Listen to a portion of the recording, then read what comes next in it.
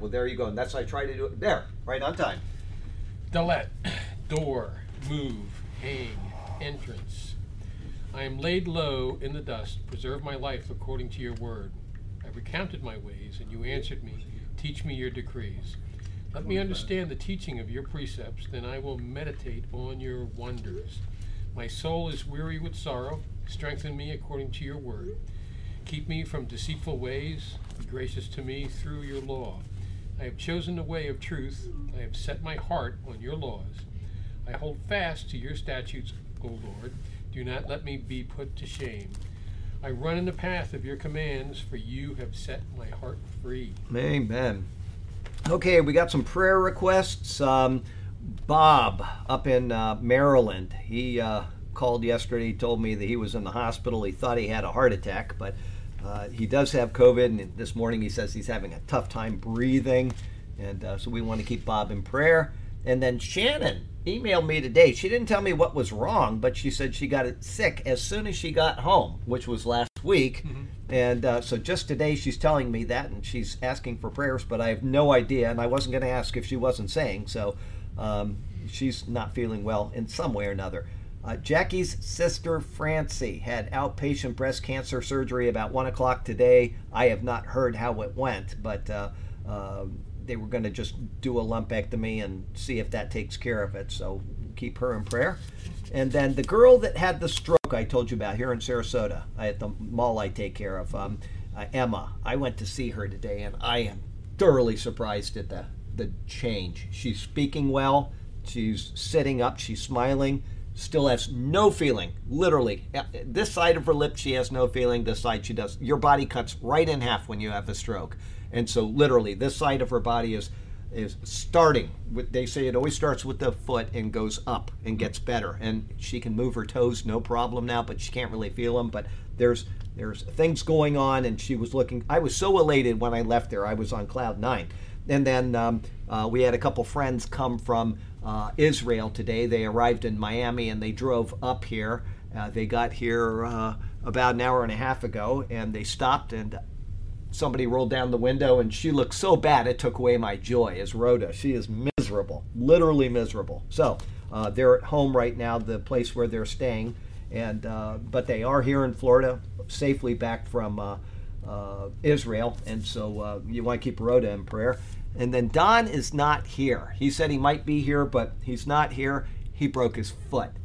Yeah, he emailed me this morning, and he said he was lifting up his Basset Hound, which is a really big dog, and he did it wrong and broke his foot. And I told him, now this is at least the third time we have had a class here on Basset Hound lifting. And apparently he didn't pay attention. I said, I hope you're paying attention to the Bible more than your Basset Hound. So we're going to have another Basset Hound lifting class next week on Tuesday at 3 o'clock in the afternoon. I hope everybody will be here for that. Don't those classes start off by saying you should get a little Chihuahua? Chihuahua. First, don't have a Basset Hound, have a Chihuahua, okay? But he wants his Basset Hound, so we'll have to have another class on how to lift Basset Hounds. Obviously, I'm kidding about that, but anyway, his foot is broken. So I don't know how he's going to do it at the funeral. I told him that... Funeral? I'm sorry, the wedding. Did I say funeral? Well, there you go. The wedding, I don't know how he's going to make it. I told him I would be willing to go ahead and take the... Thank you. I will be willing to take the wedding and delay it until September, until his foot is healed. And he didn't seem to appreciate that, so I assume we're still going to have the wedding on Saturday with a broken foot. Okay, now 2 more things. Those are the prayer requests, but I want to, and I'll try to remember to do this on Sunday as well, but I asked for help for Silas and Kenya with money to put down the foundation of the school they're building. Mm-hmm. That need was completely met. Thank you for whoever did that. And then the girl in the Philippines who had all kinds of bills for the death of her husband, for the hospital bills, for the burial bills. I mean, that lady had bills up to her neck. And in the Philippines, a little bit of money is a lot of money.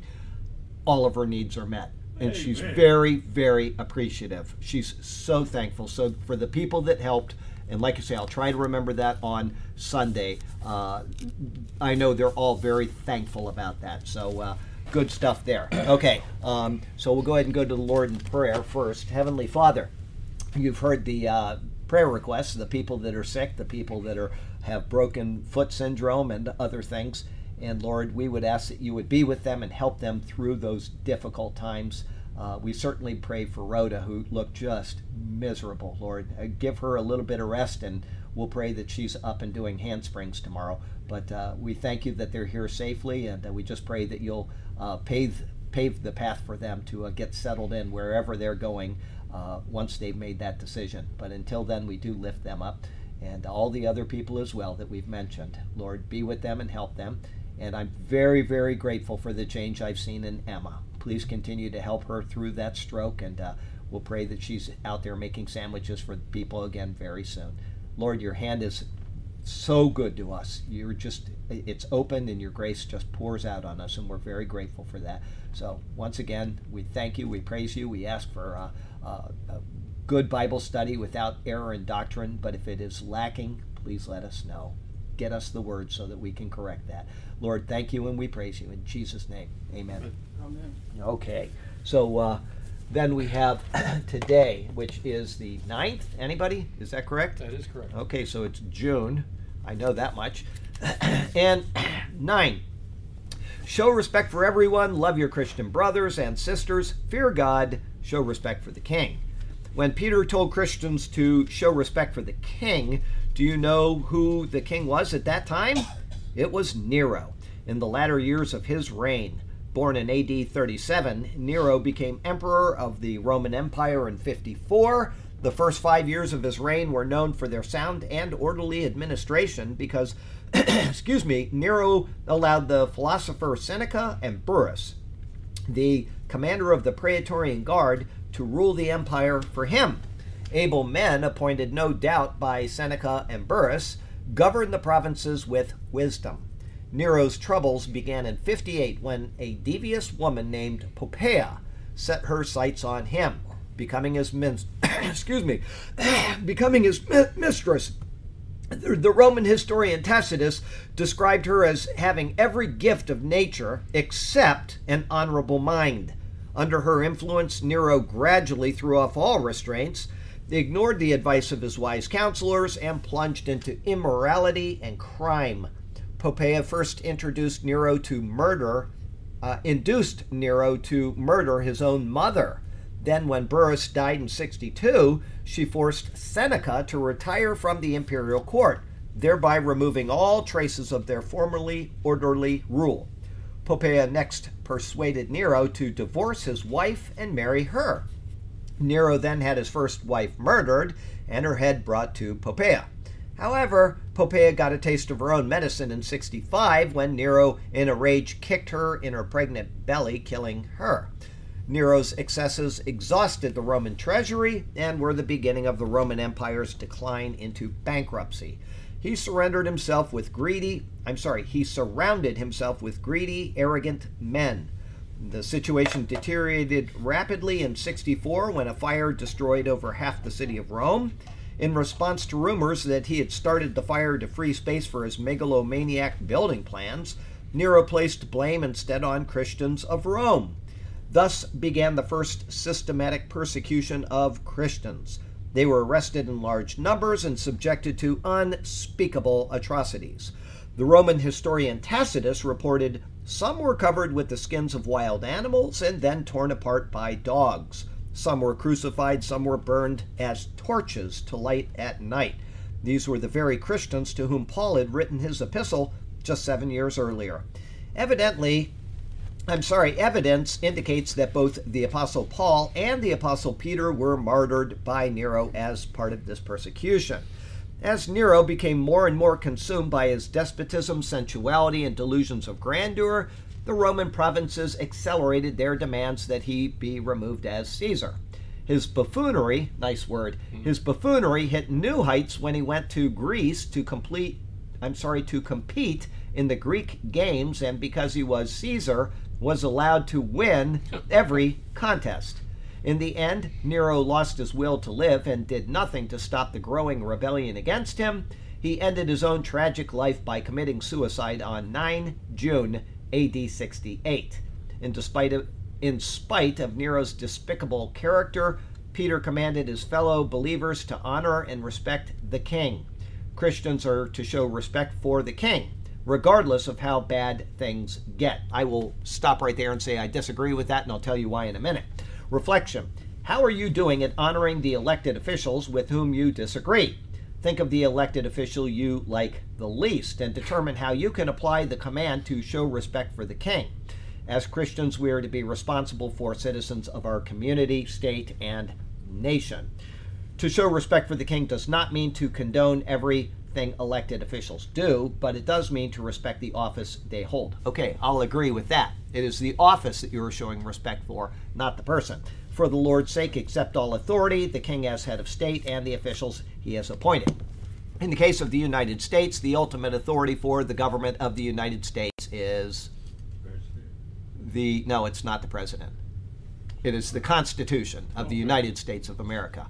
If we have somebody in the United States of America that is violating the Constitution of the United States of America, as is happening with the current administration headed by the man in the White House, I won't call him our president because I do not believe he's legitimate, but I will say that he is violating the Constitution by allowing the southern border to be open.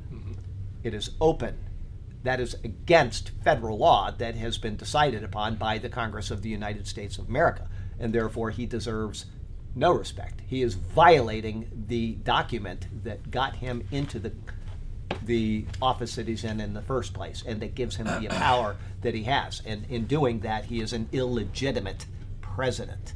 Okay, that's all there is to it. You know, if they want to ban me from YouTube for saying that, it's the truth. If he is not upholding the Constitution of the United States of America and the precepts that have been ordained by the government, such as the laws that are set forth by the Congress, approved by the president, and not challenged and overthrown or overturned by the Supreme Court, which they are on the books as legal laws that have been approved, then he is not functioning as a legitimate president. So there you go with that. That's all there is to it. The Constitution sets the parameters for the United States of America. Okay, that may be the same in other countries. It may not be the same. But in the United States of America, we have a Constitution. When it is being violated, we had a person this past week, a congressman, that was interrogating people about the gun laws of the United States. And the person behind there says the Second Amendment to the Constitution. And the congressman cut him off and he said, "Don't tell me about your blank blank Constitution. I don't care about that." Right. The very document that allows him to be a representative of Congress is the document that he's saying doesn't apply. And that is not a legitimate congressman. No. He is illegitimate if he says that. He has lost his legitimacy. Let me guess. Is a D next to his name? There was a D in front of his name, yes. Anyway, this is just the way it is. Okay, people will try to say, they'll try to shut you down by saying, this from the Gospels or this from Romans 13. But the ultimate authority of the United States of America is the Constitution. That is where we base our laws. And if they are not going to uphold the laws, if they don't like the Second Amendment, there is a process for doing away with the Second Amendment. And if the states agree to that, it requires 2/3 of the Senate and the House or something, maybe 3/4. It's a very high bar. And then the president has to agree with it. And then 3/4 of all of the states have to ratify that. And if they do that, then we don't have to have guns anymore. That's the law of the land. And until that is no longer the law of the land, because it's been taken out of the Constitution, then that's the way it is. They have no right to take away your Second Amendment. Okay, so there you go. That's where I stand on that. If people don't like it, I don't care. That is what establishes us in this nation. And there's an amendment that comes before that. Yeah. That you are exercising. I'm exercising that right now. Now, I will say, and I said this to the guys that I were here from Ohio on Sunday, and I had dinner with them a night ago, and I said to them, and I've said it many times during the report each week, is that the First Amendment of the United States is the most important amendment in principle. There's no doubt about it. But it is the Second Amendment, which is the most important amendment in practice. Because if you don't have a Second Amendment that you can practice, you have no First Amendment. You have no freedom of religion. You have no freedom of press, you have no freedom of speech. The Second Amendment of the United States is the only thing that guarantees that we have a First Amendment. And people need to wake up to that, because if they don't, they are going to throw away their rights. And that's all there is to it. So our current administration is, because of their policies, illegitimate. Okay, we are in the book of Philippians, okay? And I don't think we're going to get done today, but we may, so we're going to start right now. It's okay. Ephesians 4:6. So you start where you want. Well, I want to start at 4:1. Okay. It's everything we did last week, plus it's so short. So, okay. Therefore, my brothers, you whom I love and long for, my joy and crown, that is how you should stand firm in the Lord, dear friends. I plead with Euodia, and I plead with Euodia, and I plead with Syntyche, to agree with each other in the Lord. Yes, and I ask you, loyal fellow, yoke fellow, help these women who have contended at my side in the cause of the gospel, along with Clement and the rest of my fellow workers whose names are in the book of life. Rejoice in the Lord always. I will say it again, rejoice.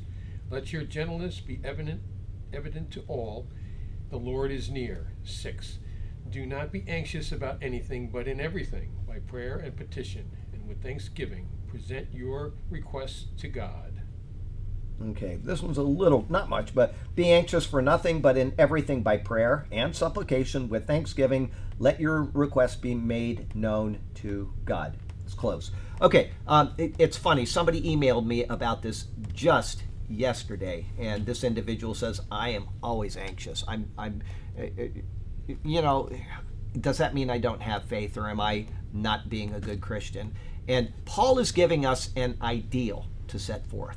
Okay, we are human beings, and we are stuck in bodies that have all kinds of neuroses. Some people have chemical imbalances in their brains. Some people have family members that are out of control, and it robs their sleep. And you could call any of those things a type of anxiety. Okay, and my answer to her was that if you are in love with the Lord, if you honestly have your heart directed to Him, you know that you shouldn't be anxious, but you're suffering with that, and you're acknowledging that to Him, then you're in right with the Lord. There's nothing wrong with you. You're operating properly. It's when somebody has no conscience about their state before the Lord that things are not operating properly. And that's the same with any of Paul's exhortations. We have limitations. We are finite beings, and there are things that are going to, at times, make you anxious. That's all there is to it. When Paul says don't be anxious for everything, we'll talk about it in a minute, that is an ideal set forth, and that is what we should strive for. Now, and I said this, if you think about it, you have absolutely no control what's going to happen 10 seconds from now. That's all there is to it. Whatever's going to happen is going to happen. And so if you want to let that dictate your life, if you want that to make your life unhappy all the time, that you can't control what your daughter is going to do next week, you can't control whether your husband is going to go out and have another affair, those things, if you're going to let that dictate your life, then you are going to be anxious, okay? And you need to not do that. But I don't think it's lacking faith in this person's case so much as it is just an innate way that this person is made up. And as I said, some people have chemical imbalances. Some people have, they have parents that beat them. All these different things that go on in our lives that create neuroses. And so we have to live with who we are. But Paul is setting forth an ideal. And we'll go ahead and get into the comments now, and we'll see. I don't remember what I typed 8 years ago on this, but here we go. This is one of the more, here it is, difficult exhortations Paul passes on to us. We are tied to this world. Exactly what I was just saying, I thought it 8 years ago. And we are continuously moving forward in the stream of time, not knowing what lies ahead, even 1 second ahead. Trials, troubles, and tribulations enter into our lives, and we have no way of knowing how they will turn out. And yet, Paul asks us to be anxious for nothing. Surely this takes great effort, and yet it is possible. Anxiety is the state of fear of the unknown and how that unknown will affect us personally. But the Bible reveals that nothing is truly unknown. God has laid out time before us. He is outside of time. He knows what is coming, and he has already given us the final words of Scripture to prove it. And because of this, if we can truly hold on to this, we can act in accord with Paul's words now. It's being able to process what the Bible tells us. God is in control.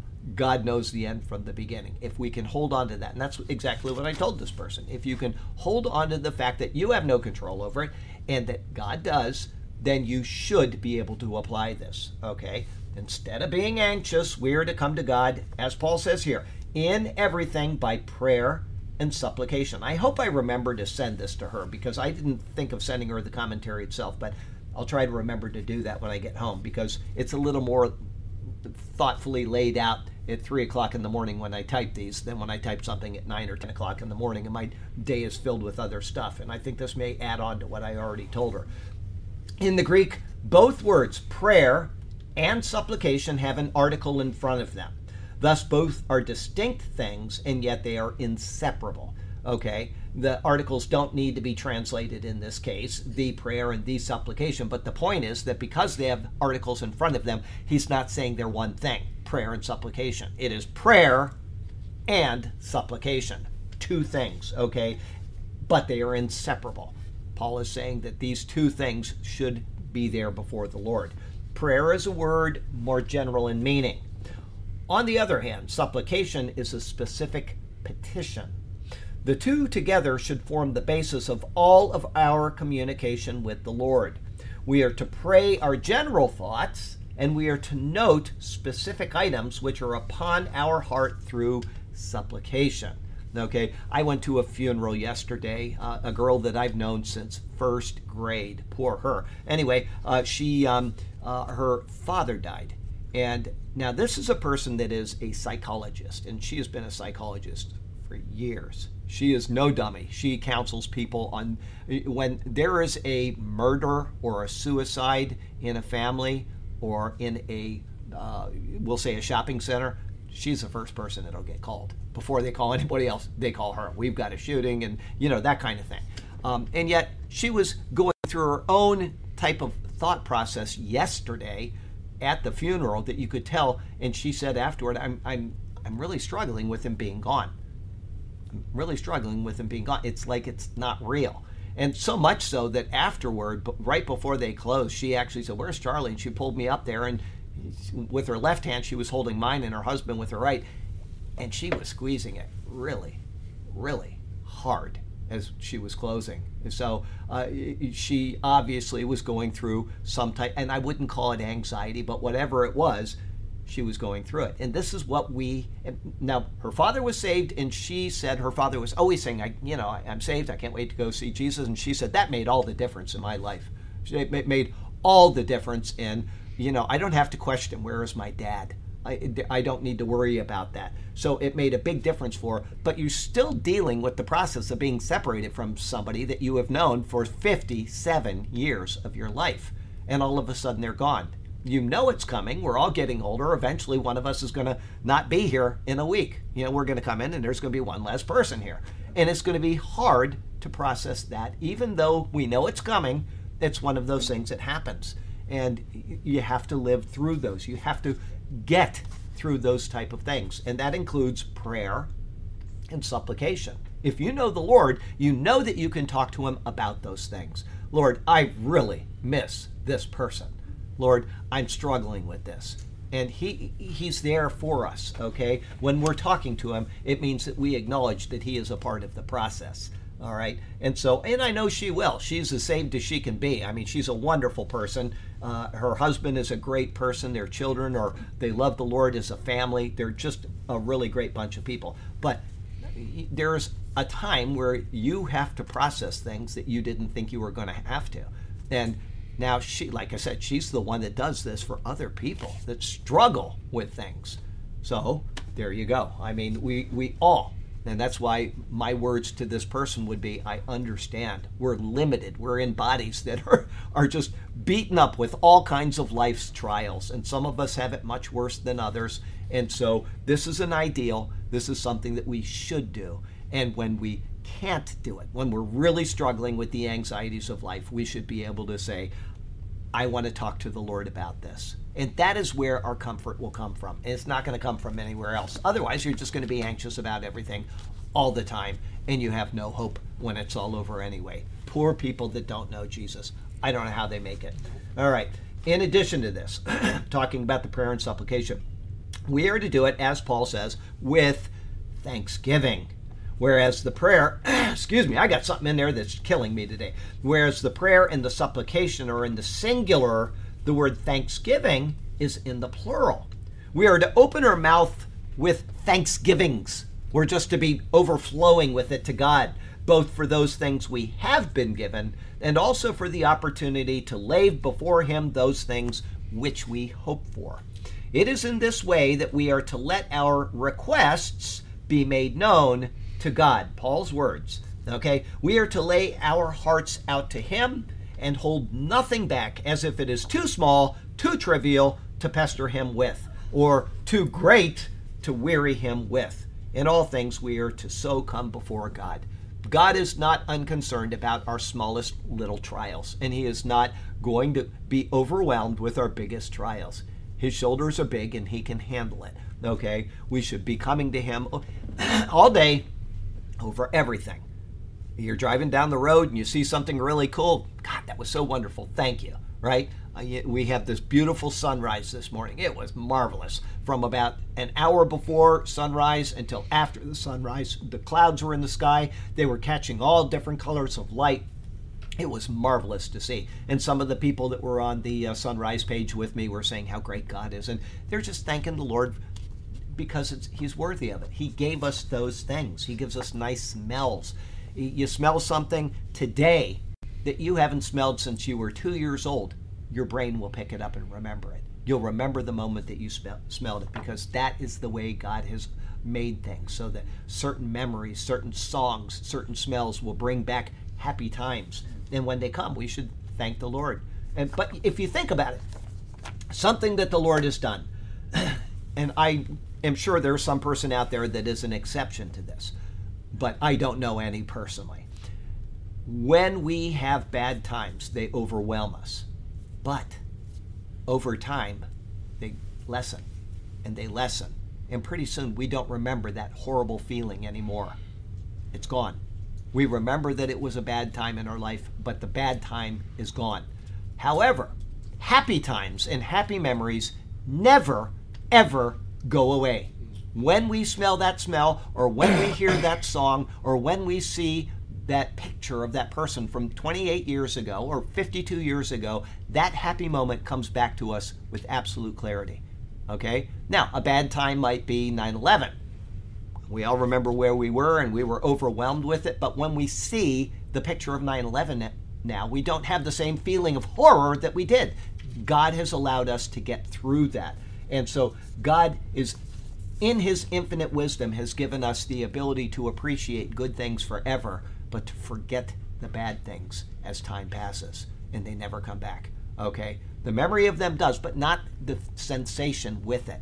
Because I think that if we had all of the sensations of the bad times with us like we do for the good times, we would be so overwhelmed as a species we could not exist.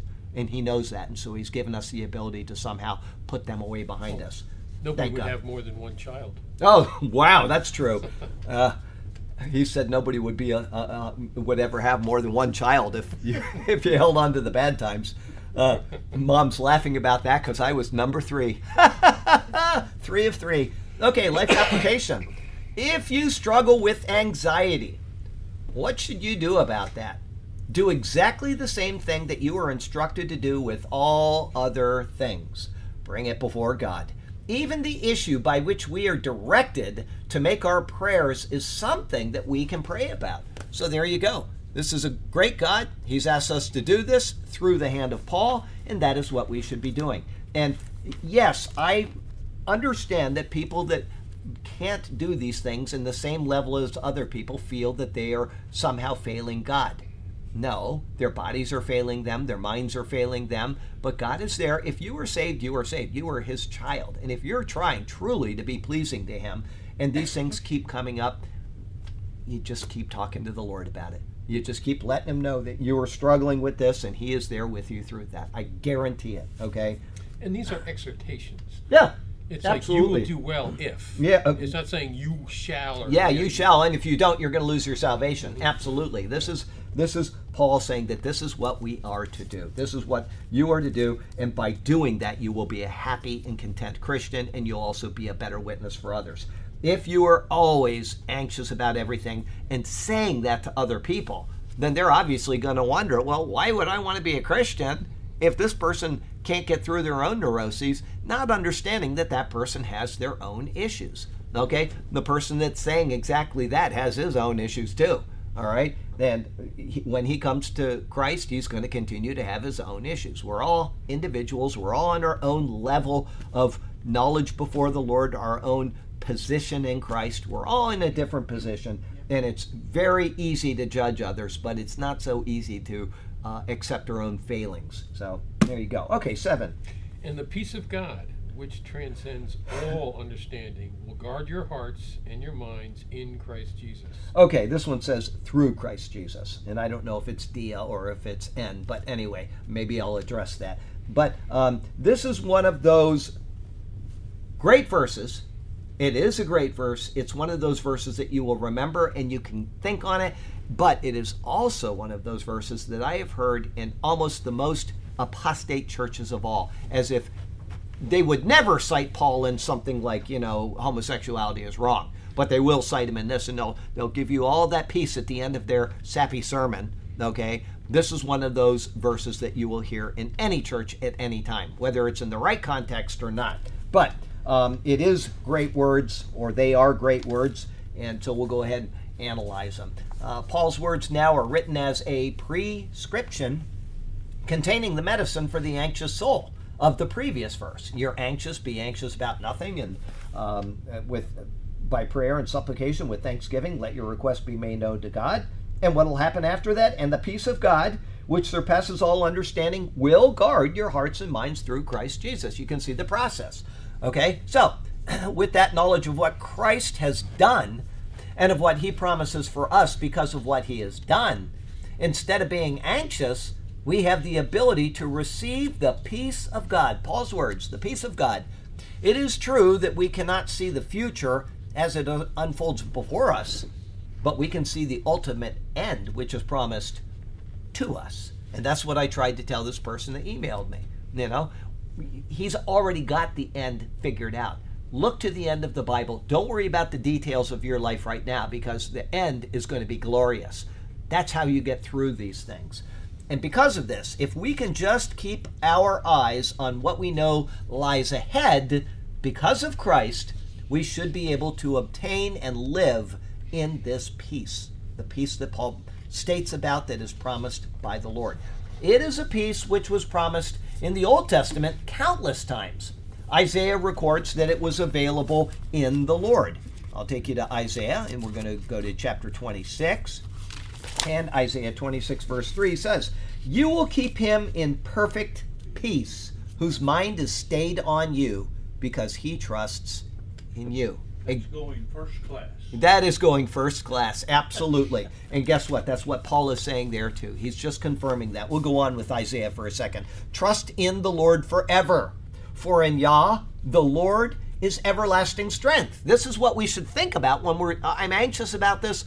Do this instead. "For he will bring down those who dwell on high, the lofty city. He says he lays it low. He lays it low to the ground.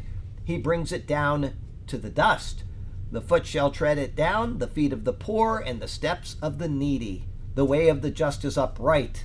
Oh, most upright, you weigh the path of the just." And he goes on and on and on, speaking about the wonders that are to be found. Okay? So that's the peace that Paul is speaking about now. It's a peace that's referred to even in the Old Testament. And then it goes on. When Christ came, the promise was repeated for those who looked for the coming Messiah. Upon his birth, the peace long promised had taken human form, as is seen in Luke chapter 2, where it says the following. Luke 2, and then in verse 14, it says, "Glory to God in the highest, and on earth peace, goodwill toward men." Okay, some versions say on whom God's favor rests, etc. But good enough right there with this version. Glory to God in the highest, and on earth peace, goodwill toward men.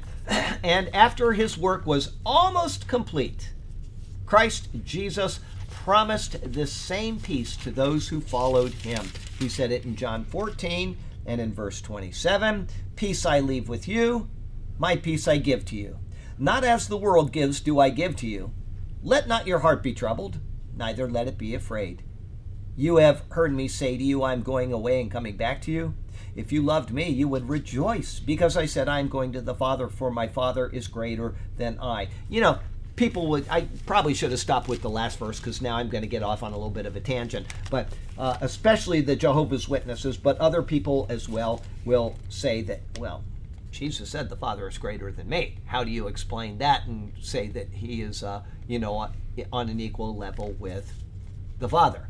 And he is saying this is the human being that he is. Okay, he is the human Jesus. He is fully God as well, but in his humanity, he is speaking about the Father, God, but at the same time, he's also speaking of his position within the Godhead.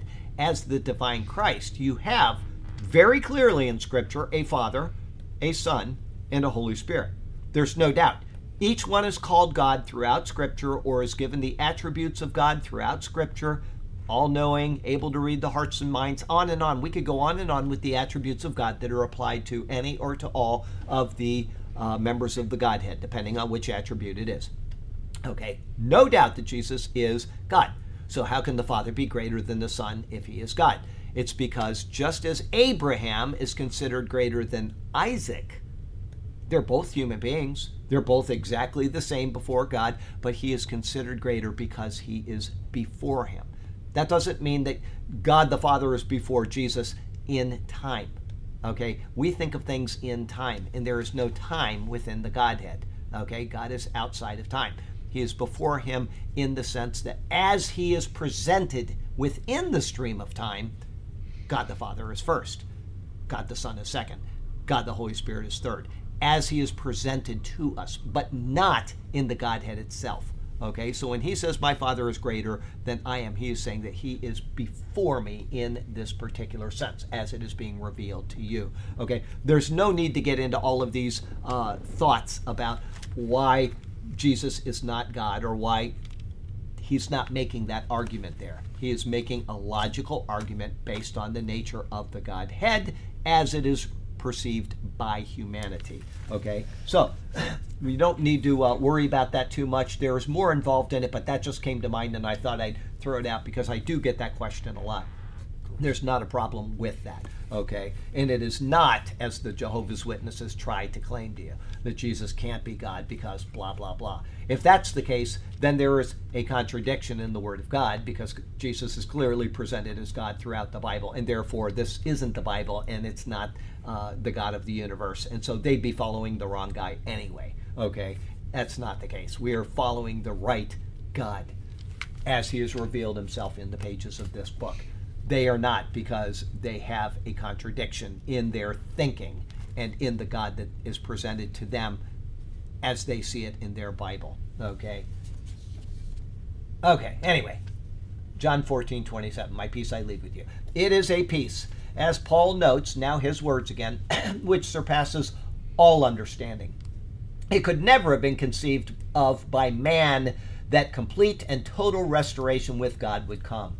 Man could never have believed that what Christ did would absolutely assure us of a state where anxiety and conflict with God would be eradicated. We would never have thought that, not in a million years. But in Christ, it has come.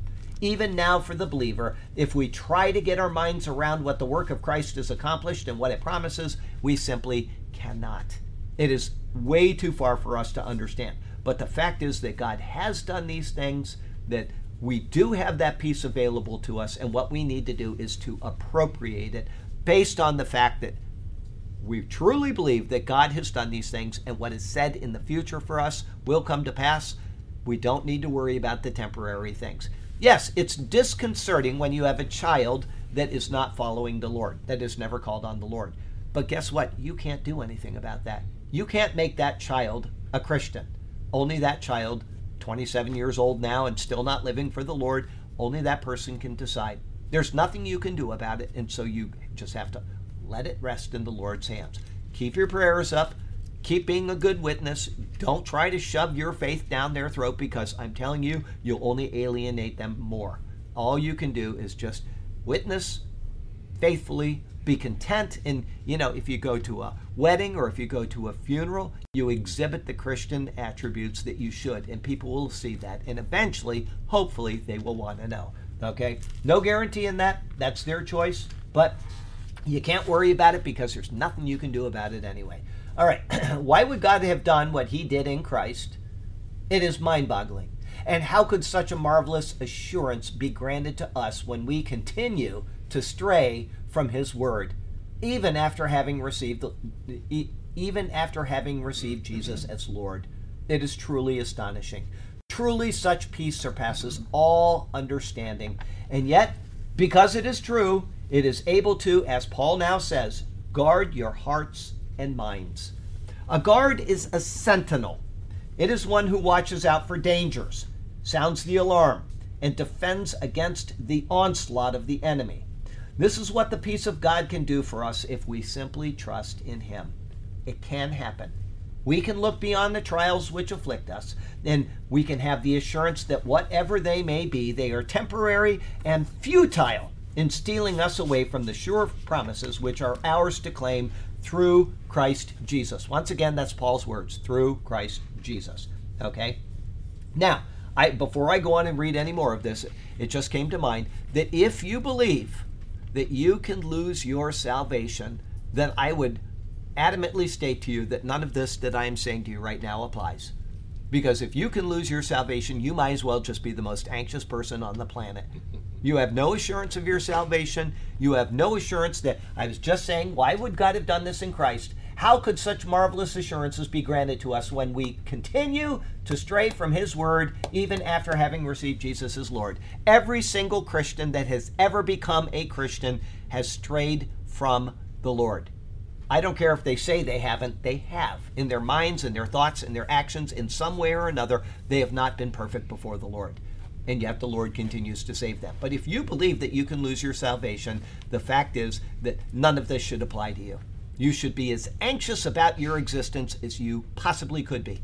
That's what I would say to you. Because you have misread the word, you have misunderstood the doctrine of eternal security, and you might as well just be as miserable as your doctrine teaches you. Okay? I have to really laugh about people that do that. It's like they're always bringing it up. Yeah. It's like, you're going to lose your salvation. It's like, we're not even talking about that that's fallacy not right even now. It's like an issue. What are you bringing that up? Because those are some insecure people, and the arrogance that overflows from somebody that says you could lose your salvation is immense. Right. Because they're saying that I'm obviously not going to do it. Yeah, they're judging you, but I'm not going to do it. Okay? It's just an arrogant system. It's a failed system. Don't listen to people like that, because when you do, you are the one that is now going to be bearing the burden that they are putting onto you. Okay? Listen to right doctrine. Listen to what is sound. Think on the Word of God and what it says. And think on, God makes a decree. Okay? We were just talking about God a minute ago. He is where? He's not in time, is he? He's outside of time. When God makes a decree, it is an eternal decree. When God makes a covenant, that covenant is eternal. Now, as far as the Mosaic covenant, that Mosaic covenant is eternal until it is fulfilled. And there's a difference there.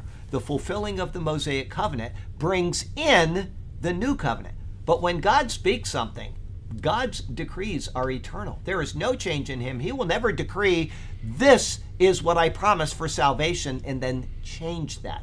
When he says this person is saved, that decree is eternal. And if people can just understand the nature of God and stop looking at their own lives, which they change, their mothers change, their fathers change, their boss changes his mind every 15 minutes, and all we see is change in this chaotic world. God is not like that. And God is not going to change his mind. I, the Lord your God, do not change. Jesus Christ, the same yesterday, today, and maybe tomorrow. No, it doesn't say that. It says forever. There is no change in God. And when he says that your salvation is yours, it is done.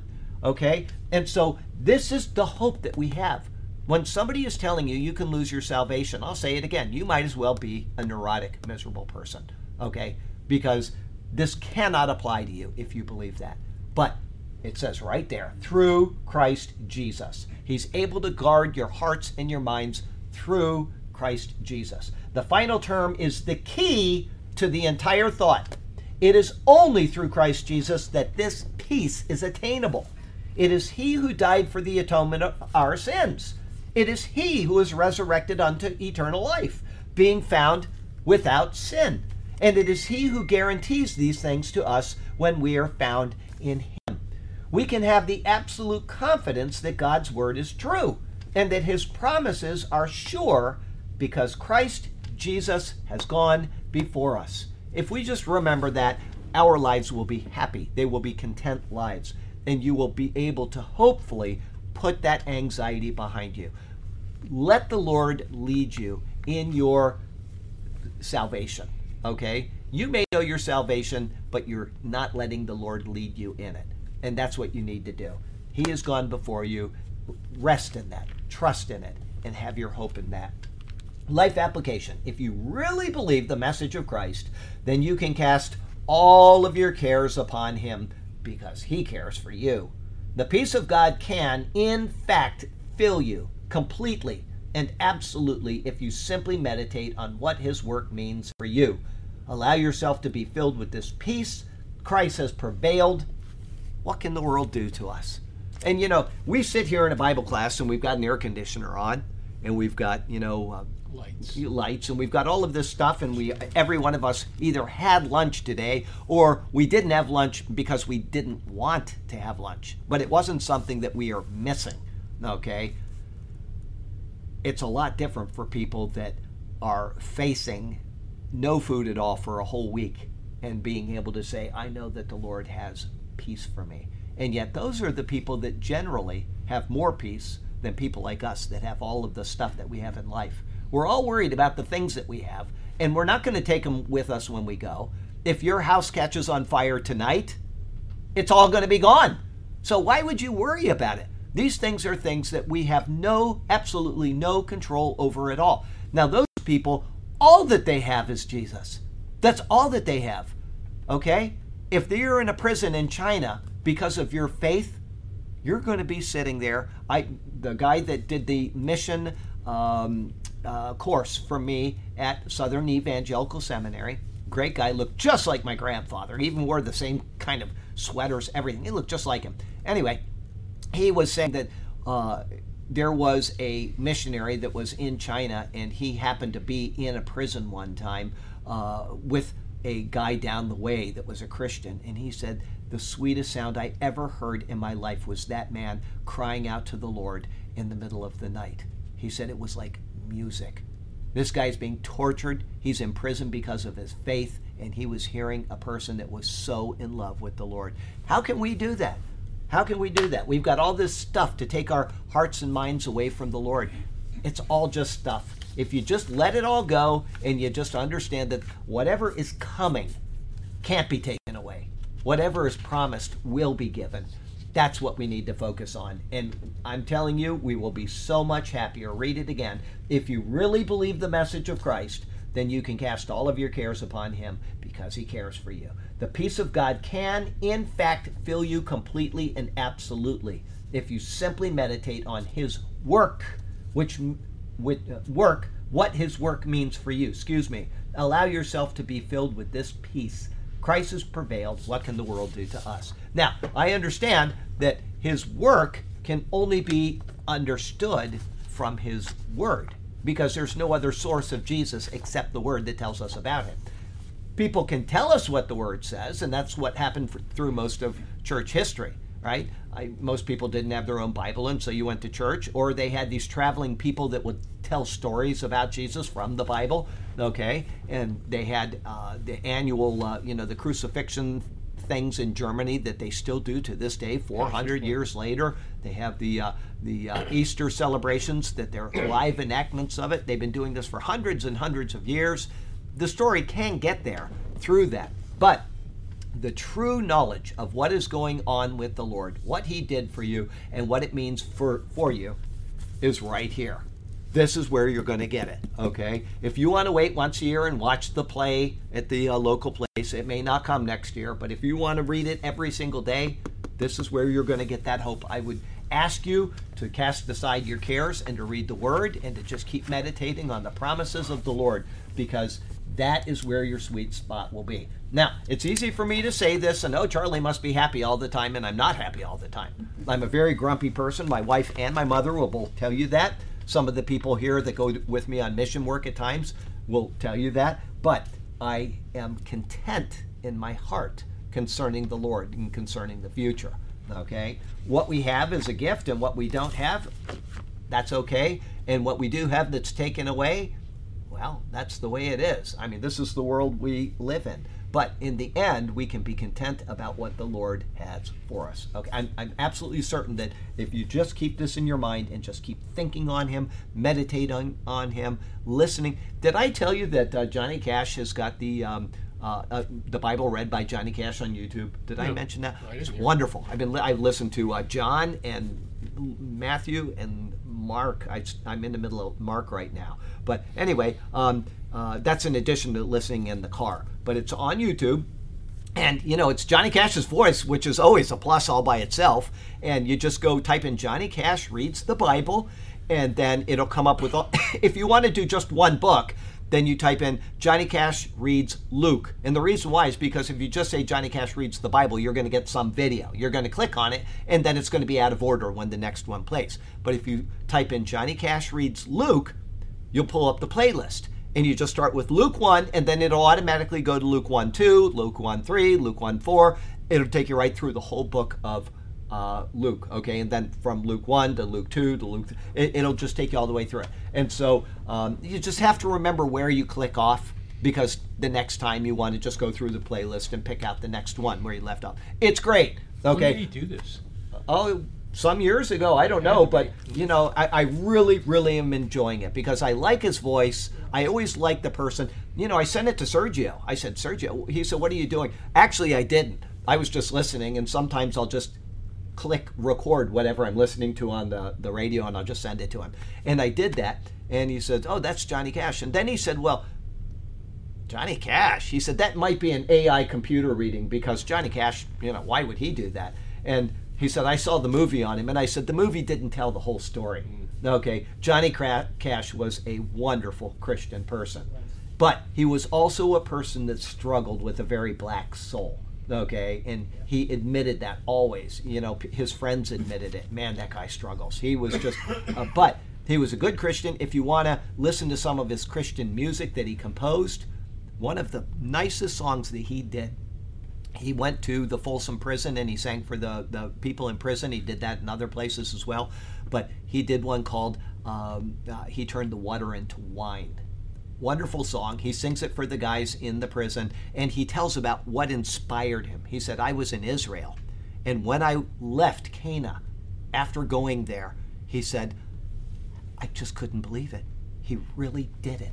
He turned the water into wine. And he said, by the time I got to the next place on the bus stop, I had written this song, and he played it for these guys. Great song. I won't play it now because if I do, we'll get shut down for a copyright violation. But go listen to it. Great song. Anyway, yes, he was a Christian. Yes, he struggled. Okay? But I have no problem with the fact that he reads the Bible, and it's in his voice. It's wonderful. Okay, we're in 4:8 now. Finally, brothers, whatever is true, whatever is noble, whatever is right, whatever is pure, whatever is lovely, whatever is admirable, if anything is excellent or praiseworthy, think about such things. That is a long verse. Finally, brethren, whatever things are true, whatever things are noble, whatever things are just, different word there, whatever things are pure, whatever things are lovely, like my beautiful wife, whatever things are of good report, if there is any virtue and if there is anything praiseworthy, meditate on these things. Okay, that's a very long verse, and I bet you the commentary isn't long. I have a tendency to do that. Let's see. No, it's only a page. Okay, 4:8.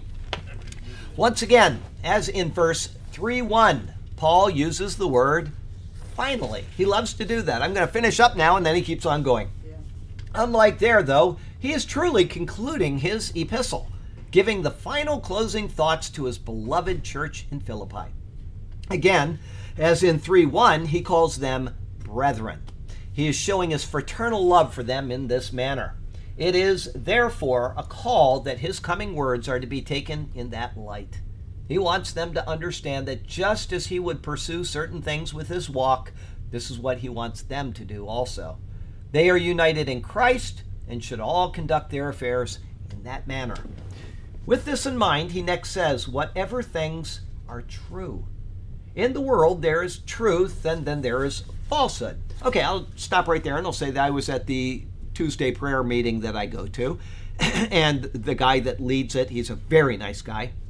He lives on the East Coast. He lives in Fort Lauderdale, and he drives all the way over here for work every single day. Can you imagine that? That's a long drive. Anyway, I think eventually he wants to move here, but every day he drives over from Fort, and I bet it's getting costly. I bet he's hating that. But anyway, he started to talk about truth. That was his subject for the prayer meeting this past week. And he said, can anybody tell me what truth means? And I said, yes, truth is what corresponds with reality. And he said, he looked at his notes and he says, yes. And he said, truth is our perception of reality. And I said, no. I said, it's what corresponds with reality. Our perception of reality may be skewed, but reality is not. Okay? That chair is black. You may say, oh, that's blue because of blah, blah, blah. Your perception is skewed. But truth is what corresponds with reality. What is reality? It is what is before us. Now, we can skew it purposefully or unpurposefully. But anyway, there you go. That is how I would define it. That was stated by Norman Geisler, and he's absolutely true. He's absolutely correct, I should say. Truth is what corresponds with reality. Okay? If somebody says it's true that a man can get pregnant and it does not correspond with reality, then it is not true. That's all there is to it. Okay? It doesn't matter what people say. It doesn't matter what people claim. The only thing that matters is if what you say corresponds with reality. If it does not, then it is not true. Okay, so having said that, with this in mind, he says whatever things are true. In the world there is truth and there is falsehood. Quite often, that which is false seems easier to comply with, or maybe easier to digest. But such an expediency is never the appropriate path to follow. Okay? That is the trap that churches have found themselves in. They have taken the expedient path, and they have said that, oh, it's easier to just simply go along with what's going on in the world today as far as the left's agenda. Okay? They will continue to get people staying in the church. They will continue to get money coming into the church. They will continue to, so they take the expedient path. Okay? I'll read that again. Quite often it is that which is false, and that is what is being taught in most churches. I won't say most churches because that's kind of a hyperbolic statement. I will let that, well, it may be, but I don't want to say that the Superior Word has a, monopoly on that. There are plenty of people out there that preach the truth. They're just not big open voices anymore. But as far as the world in general, I would agree with that. Yes, most churches have fallen away. But quite often that which is false seems easier to comply with or maybe easier to digest. But such an expediency is never the appropriate path to follow. Okay, I was with a couple of people over the past week, and they said that there was a person that was a pastor of a church, and he was always preaching about the sin. If you've got the sin in your life, you need to evaluate that. They said it was great sermons. He was doing just great things. And now he never talks about that at all, ever. It's all just the modern, woke agenda. And I said, how could he have been a faithful preacher and changed like that? And they said, well, he couldn't have been. All right. And, I don't know. I didn't know the guy. I didn't know anything about the guy. But they said that they just saw that he was more willing to keep the church going than he was to preach what is correct. So, excuse me while I kill the cockroach. Oh, yes, please do. That's from the place next door. Okay, so, but such an expediency is never the appropriate path to follow. The Greek word is an adjective which which gives the sense of attested because tested. Literally, what cannot be hidden. Helps Word Studies is the one that defined that. It is found in the book of John more than any other book. Okay? Jesus used the word many times, highlighting that truth is a most important aspect of our understanding of that which is correct to follow. Following this, he says, whatever things are just. The word in Greek gives the sense of that which is honorable. It is used 4 times in the New Testament, only by Paul. And this is its only use outside of the pastoral epistles. He uses it 3 times in the pastoral epistles and only here, that which is just. Helps Word Studies defines it as what is august, dignified, has gravitas, weighty, deeply respected because viewed as majestic, having gravity, grave. Such things are in contrast to that which is lowly and indecent or even depraved. He next says, whatever things are pure. Again, Helps Word Studies provides us with the intent behind the word. It means pure to the core, virginal, chaste, unadulterated, pure inside and out, holy because it is uncontaminated, undefiled from sin. For example, without spoliation, even within, even down to the center of one's being, not mixed with guilt or anything condemnable. Okay, that is pure. The next word, he says, is whatever things are lovely. The word is found only here in the entire Bible. Vincent's Word Studies defines it as adapted to excite love and to endear him who does such things. He then goes on to whatever things are of good report. This is also a word found only here in the New Testament, and it means something which is spoken in a charitable spirit, worthy of praise and of a good reputation. From there, Paul goes on to note if there is any virtue, if there is anything praiseworthy. The first word translated as virtue is used only here by Paul, but Peter uses it in both of his epistles. It speaks of that which is of moral virtue, even excellence, perfection. The second thought, which is translated as worthy of praise, is well translated. It indicates something that is truly laudable. In all of these, he has stated, let me read that again. In all of the things he has stated, he sums up with the words, meditate on these things.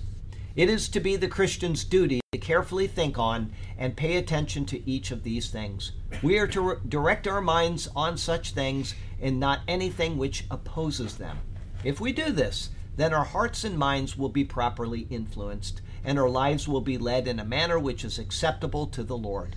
Okay, so having said that, we're going to read that verse. You read it because you got it in front of us. One more time, same verse. Okay. Finally, brothers, whatever is true, whatever is noble, whatever is right, whatever is pure, whatever is lovely, whatever is admirable, if anything is excellent or praiseworthy, think about such things. Okay, he's asking you to elevate your mind. He's asking you to put yourself in a state that will not be degrading in any way, shape, or form. That is a hard thing to do, especially when you look around at the world and you see the way things, I was in the military. I was very, very proud to be in the military. You all right? I'm thankful for people that have served in the military. But nowadays, I have no respect for the military. I've lost it. Okay? It's very hard to have respect for a group of people that are out there making rainbow-colored bullets for our soldiers. It's a very hard thing to do. Now, I was with a couple of guys that were veterans, or at least one of them was a veteran, and he was in during the time of Jimmy Carter. And he said it was terrible. You had to look for everything. If you wanted to have a Jeep fixed, you had to go steal somebody else's parts from their Jeep, okay? Because nothing was available. Everything was hard to get. People were unhappy. There were drug problems. It was terrible. And then Ronald Reagan came in, and he turned that military around where people were very proud to be in it, okay? And you could think on that which is honorable and noble in the military again. You could set your mind on those things, all right? And then no sooner does that happen than we get another president in a couple years later that just starts to tear it all down again. And so there's this up and down effect. We are not to be that way in our Christian walk. We're not to let different things affect us. Are you okay? Okay. All right. We're not to have different things affect us all the time and come against us. But it's hard not to, because like I said, I was in the military. That's a part of who I am. And I have an appreciation for people that served honorably. Okay? And so it will easily bring you down from that state that Paul is asking you to be in. And you don't want to let that happen. You want to keep your mind on the Christian perspective. Forget the United States of America. If it tanks, it tanks. Okay? The people in prison in Vietnam right now, because they're Christians, couldn't care if America made it or not. It has nothing to do with anything to them. And if we can put all of these things of this world behind us, and if we can just say, I am going to focus on the good things that are found in Jesus Christ, we're going to be a lot happier in this life. That's my exhortation to you, even while I'm sitting here stewing over the things that are going on in the world around me. Okay? We are physically tied to this world. We are physically tied to the monetary system that we live in. We can't live without it. Okay? And when you go to fill up your tank, I was well above 3/4 today, and I went and filled it up anyway because I know it's going to be 20 cents higher tomorrow. And so I just went and I filled it up, and it was like $30 for a couple of gallons. It was, and I'm thinking, I'm really not happy about this. But at the same time, I can say someday I am not going to be here filling up a tank in this planet. I'm going to be somewhere where I don't have to ever fill up a tank. And maybe if you're a car buff and you want to have cars in heaven, God will let you. I don't know what's going to happen. People ask me questions like that, and I have no idea what it's going to be like. But it's not going to be unhappy like it is now. So right now, while you can, I want you to do that, is to try to elevate your mind above the things of the world. Life application. Go back and read the words of this verse. We just did. Think on them today. As you do, take time to consider what they are saying. Should negative thoughts come your way, redirect your mind based on what Paul exhorts here. That's exactly what I said to you a minute ago. I understand that I was in the military, blah, blah, blah, but redirect your mind to those things. In the future, continue to follow this pattern. You will grow in holiness and in a life which is glorifying of the Lord. I know it's hard. I know it's not an easy thing to put up with the things that are going on in the world, but we will get through it. Keep your mind on the Lord in the meantime, and you will be much, much, much, much happier. Okay? 4:9. What? Oh, Burke's got something. There's going to be motorcycles in heaven. There's going to be motorcycles in heaven. The sound of David's triumph. Oh, that's right. The sound of David's triumph. You know what? That's funny that you say that. The guy that I went to the funeral yesterday. This guy, okay, he was a ex-military. He worked on the big base that used to be in the middle of Oklahoma. It's not there anymore. It's been renamed. I don't know. Anyway, because it's not the name when I was in. There was no base named that. But this is big base. Maybe it's whatever. Anyway, he was there. He worked on B-52s or the flight line, or he did something with that. Okay, he came out and he was a fireman here in Sarasota. But remember when they had the volunteer fire department here in Sarasota? You didn't get paid. These guys went out and there were 3 teams, and that was it for all of Sarasota County. Okay, and this is up until the 70s. So he did the fireman thing. Eventually, he joined the police force. Okay, and he became the very first team of SWAT members in Sarasota County. This was a tough tough guy. He had to take people on, U.S. Marshal type service somewhere, and he would tell them, if you try anything on this flight, you will leave dead. He was very tough. He was tougher than nails. But the point that I'm making is that he was cremated, and his urn was a motorcycle tank. It was unbelievable. I've never seen anything like it. It was so obviously he was a motorcycle guy too, and I didn't know that about him. I knew he was a big tough guy. I knew that he was a gun buff and all the other things because I've known Paula my whole life, but I didn't know he was a motorcycle guy. But he will be happy that you said there are motorcycles in heaven, apparently, and I will have to send that to Paula to let her know that she'll appreciate your joke. Okay, David's triumph. Read it. Tell me. The sound of David's triumph was heard throughout the land. Okay, the sound of David's triumph was heard throughout the land. I'll have to remember that, and I'll send that to Paula. That's in either Samuel or Kings or something. Yeah. Oh, yeah, absolutely. In one of the versions, it'll read that way, and that's very funny. I've never heard that one. I've heard some good Christian jokes, but I've not heard that one. So you got me on that. When was baseball mentioned in the Bible? The big inning. In the big inning. Yeah. How about tennis? Tennis is in the Bible. I don't know. When Joseph served in Pharaoh's courts. Yeah. Okay. So there you go. It's all there. Samson, greatest comedian in the Bible. He really brought down the house. Okay. Let's see here. Okay, where were we? We were reading. Where am I? Oh yeah, we're reading. Oh, did I read the life app? Oh, I see. We're over here. 4:9 is where we are. Yeah. See, you got me off on that tangent. And okay, I could give you a lot more of those jokes. Lots and lots of them. So Go ahead. I'll read it. All right. Okay. Whatever you have learned or received or heard from me or seen in me, put into practice, and the God of peace will be with you. Okay, the things which you heard and received and heard and saw in me, these do, and the God of peace will be with you. Close, but a little different structure there. Okay, so Paul again calls attention to the need for following the example he has set down. He did this in verse 3:17, and now he continues to exhort this to his readers at Philippi, and thus us. He's not just writing to Philippi. These words are in the Bible. They are his letter to all of the people of the church age. Okay? He is writing to us. He may not have known that was the case at the time, but that is the case. He did this by saying, the things which you learned and received.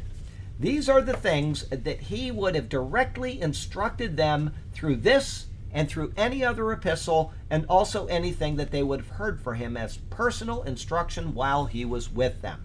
Okay? Now, all we have is this epistle. God found it sufficient for us to have the words, the book of Philippians, and nothing else that he said to them, nothing else that he may have written to them in other letters. God found this sufficient.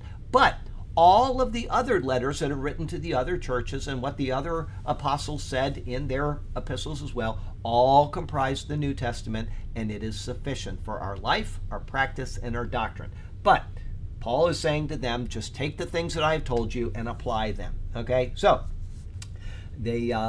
anything would have been from him personal instruction. They are the things he received by revelation, and which he would then have instructed them, explaining that they are the words of the Lord. They learned from him, and they received it as under the authority that he claimed. He then says, and heard and saw in me. These are the things they would have noted about him personally. He gave instruction, but did he live in accord with the words he spoke? When a pastor instructs someone to avoid sexual sin, does he then go out and engage in sexual sin? Paul conformed his life to what he received from the Lord. Therefore, his words were conformed to what he instructed, and his actions conformed to that as well. And because of this, he exhorts them by saying, these do. In essence, as you have learned from me, as you have received from me by what I taught, as you have heard my words, and as you have watched my actions, all of these you are to likewise follow. In doing this, there will be a reward. Compliance does not lead to a dull existence, but it generates a glorious relationship in that the God of peace will be with you. Let me turn my page here. there is an inversion here from the words of verse 4:7. There it said, the peace of God. Here it says, the God of peace. God left us his peace through Christ Jesus, but he did not leave us in the process. We have more than a simple token left behind. We have the giver of the token dwelling among us and in us when we conduct our lives in accord with what he has revealed. The opposite will then be true. If we fail to do the things in these, we will have neither the peace of God to guide us, nor will we have the God of peace with us. Instead, we will have nothing but trials, anxieties, and frustrations on the one hand, and no fellowship to comfort us on the other. What a price to pay for being disobedient children, right? We don't want to do that. We want to be obedient children. We want to, go ahead. 1 Corinthians 11:1. I'm glad you didn't tell me about another motorcycle, because I would have just gone crazy. Okay, hang on a second. 1 Corinthians 11, verse 1. He's tying something in with this. Let's see here. 1 Corinthians 15, 14, and 13, and 12 and 11, and 1. Whoops, two pages at once. Okay, 11, verse 1. Imitate me, there you go. Just as I also imitate Christ. Yeah. Absolutely, good. Okay, so there you go. He's being consistent as he always does. He's saying, you know what, these are the things that you have heard from me. Imitate what I'm doing, and you will be okay in the process. Well, and he's then, imitating Christ. absolutely, he's imitating. He's not telling them that, I'm your example. He's saying Christ is your example. I've got the example from him, and I'm following that. So just keep following what you've seen in me, and then you'll be just fine. That's absolutely right. Christ is the example. And I forgot what I was going to say about this before I finished, because Burke got me before I finished, but that's okay. He is, I don't remember. Sorry about that. Anyway, okay, life application. If you want the peace of God and the God of peace to guide you and be with you, then pay heed to his word in your life. Apply his word to your life, and set your eyes on what lies ahead about this life. By living out the faith that you profess, this peace you seek from the God you seek will be yours. Okay?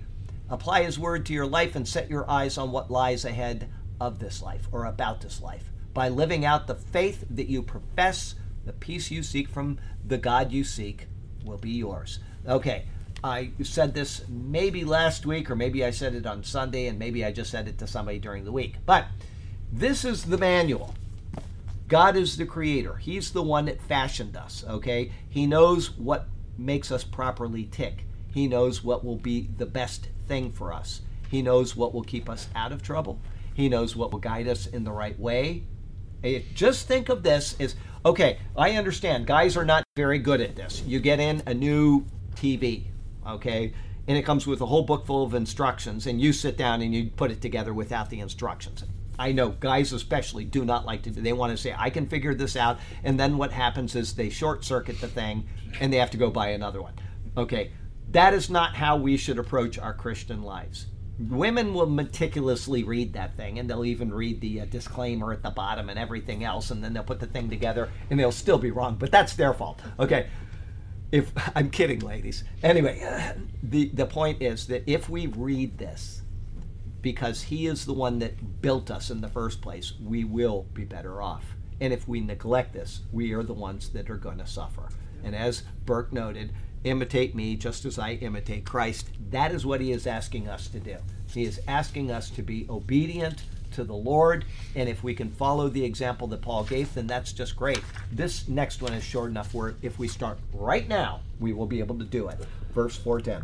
I rejoice greatly in the Lord that at last you have renewed your concern for me.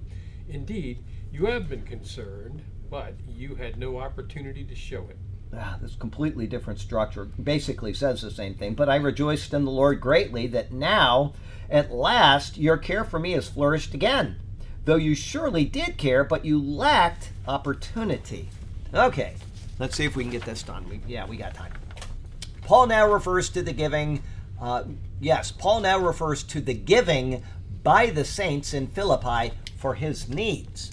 However, despite it having come from them and their labors, he ascribes it to having come from the Lord. He says, "But I rejoiced in the Lord greatly." He moves to the gratitude up to the place from which it originally stems. It is not in any way a lessening of his thanks to them, but rather a highlighting of it. If someone compliments a preacher on a great sermon, he does well to say, "Then give the glory to the Lord."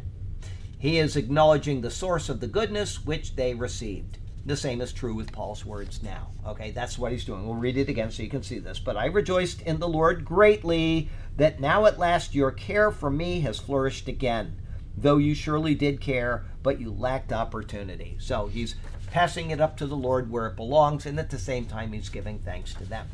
Understanding this, he then says, "that now at last your care for me has flourished again." The words he uses here are found only in the New Testament, and is found, I'm not sure what that means. Okay, the word he uses here is found only in the New Testament, and it signifies to revive. It is what happens with the trees in spring as they sprout new leaves and revive in the warm sun and refreshing showers. It would be what a pot of flowers would do, which was deprived of water, but which revived as it received water once again. Paul is saying that the care of him by the Philippians was received by him. Their care is revived in him in this manner because of it. Okay, I saw that a couple times this past week where I've got some new plants that I've planted, and I've got some old plants that I've replanted and stuff, and you can see them kind of wilting a little bit, and then the next day you give them some water and they stand right back up. Okay, it's marvelous to see how that happens. And what else is like that? A good example of that, okay, now this is going to take it way beyond Paul, but you can get the idea. He's saying, I've been revived like this. The water has refreshed me. If you've ever watched The Good, the Bad, and the Ugly, okay, and I know this has nothing to do with the Bible, but it's a good lesson. Clint Eastwood did something to the ugly guy, and the ugly guy got back at him. And so he had him walk in the desert for a long, long, long time, and he's almost dead. And then a stagecoach comes by, and a guy comes out and tells him where the gold is. And only Clint Eastwood knows where the gold is. And so now the ugly guy doesn't want Clint Eastwood to die. Okay? And so there's only a little bit of water left, and he takes it and he puts it on his face. His face is just completely sunburned. It's just terrible. And he says to him, "Don't drink any. Just put it on your lips." And the reason why is because if he did, what would have happened? He would have gone into shock and died. Okay, you want it very carefully. If you're suddenly or if you're without water for a long, long time, probably the best thing to do is to get into the water and soak yourself, and your body will absorb it that way. If you go drinking it in, gulping it in, which is what your inclination is to do, you can go into shock and die. And so this guy out in the middle of the desert knew that. And he said, "Don't drink it. Don't, just put it on your lips," and then rubbed it on his face, and his body is absorbing into there. That saved his life. Okay, if you've ever seen it, it's a great scene. Anyway, he ends up convalescing for weeks and weeks and weeks, and then the story goes on from there. But that's what happened to Paul. He was revived. And how do you do that without killing yourself? Because there's a point where you can get too much, and, anyway, that's the point I'm making about that. He then acknowledges that the deprivation of their care was not of their making, or because of a lack of attention to him. Rather, he says, though you surely did care, but you lacked opportunity. The distance to reach him, the sickness of Epaphroditus, possibly because of his incarceration, makes it impossible, and so forth, all led to this inability of them to tend to him. However, that was now past. Life application, and we're going to be done. Sometimes we may take things in the wrong way when we do not hear from another person for some amount of time, or because they have not attended to us in the way that was normal in the past. That happened to me 2 or 3 times in the past week. I'm wondering, where are these people? Are they okay? Whatever. In such instances, the reason may be something wholly unexpected. And so it is best to not let such lapses cause an unnecessary division. Instead, we need to handle them with care, and hopefully find out the reason for them in a godly and patient manner. Okay? That's what we should be doing. It doesn't always happen in our lives. But Paul was very thankful to the Philippians for what they had done for him.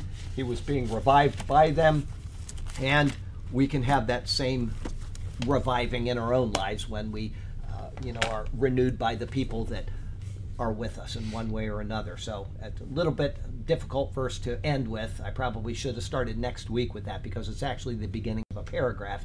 But anyway, we'll just go ahead and go to the Lord in prayer, and we're right on time today. Heavenly Father, thank you so much for the chance to come and to look into your word and to share it with others, and to hopefully gain some new insights into our life and into how we can conduct our lives without the trouble and the trials that we may face when we don't use the operating manual.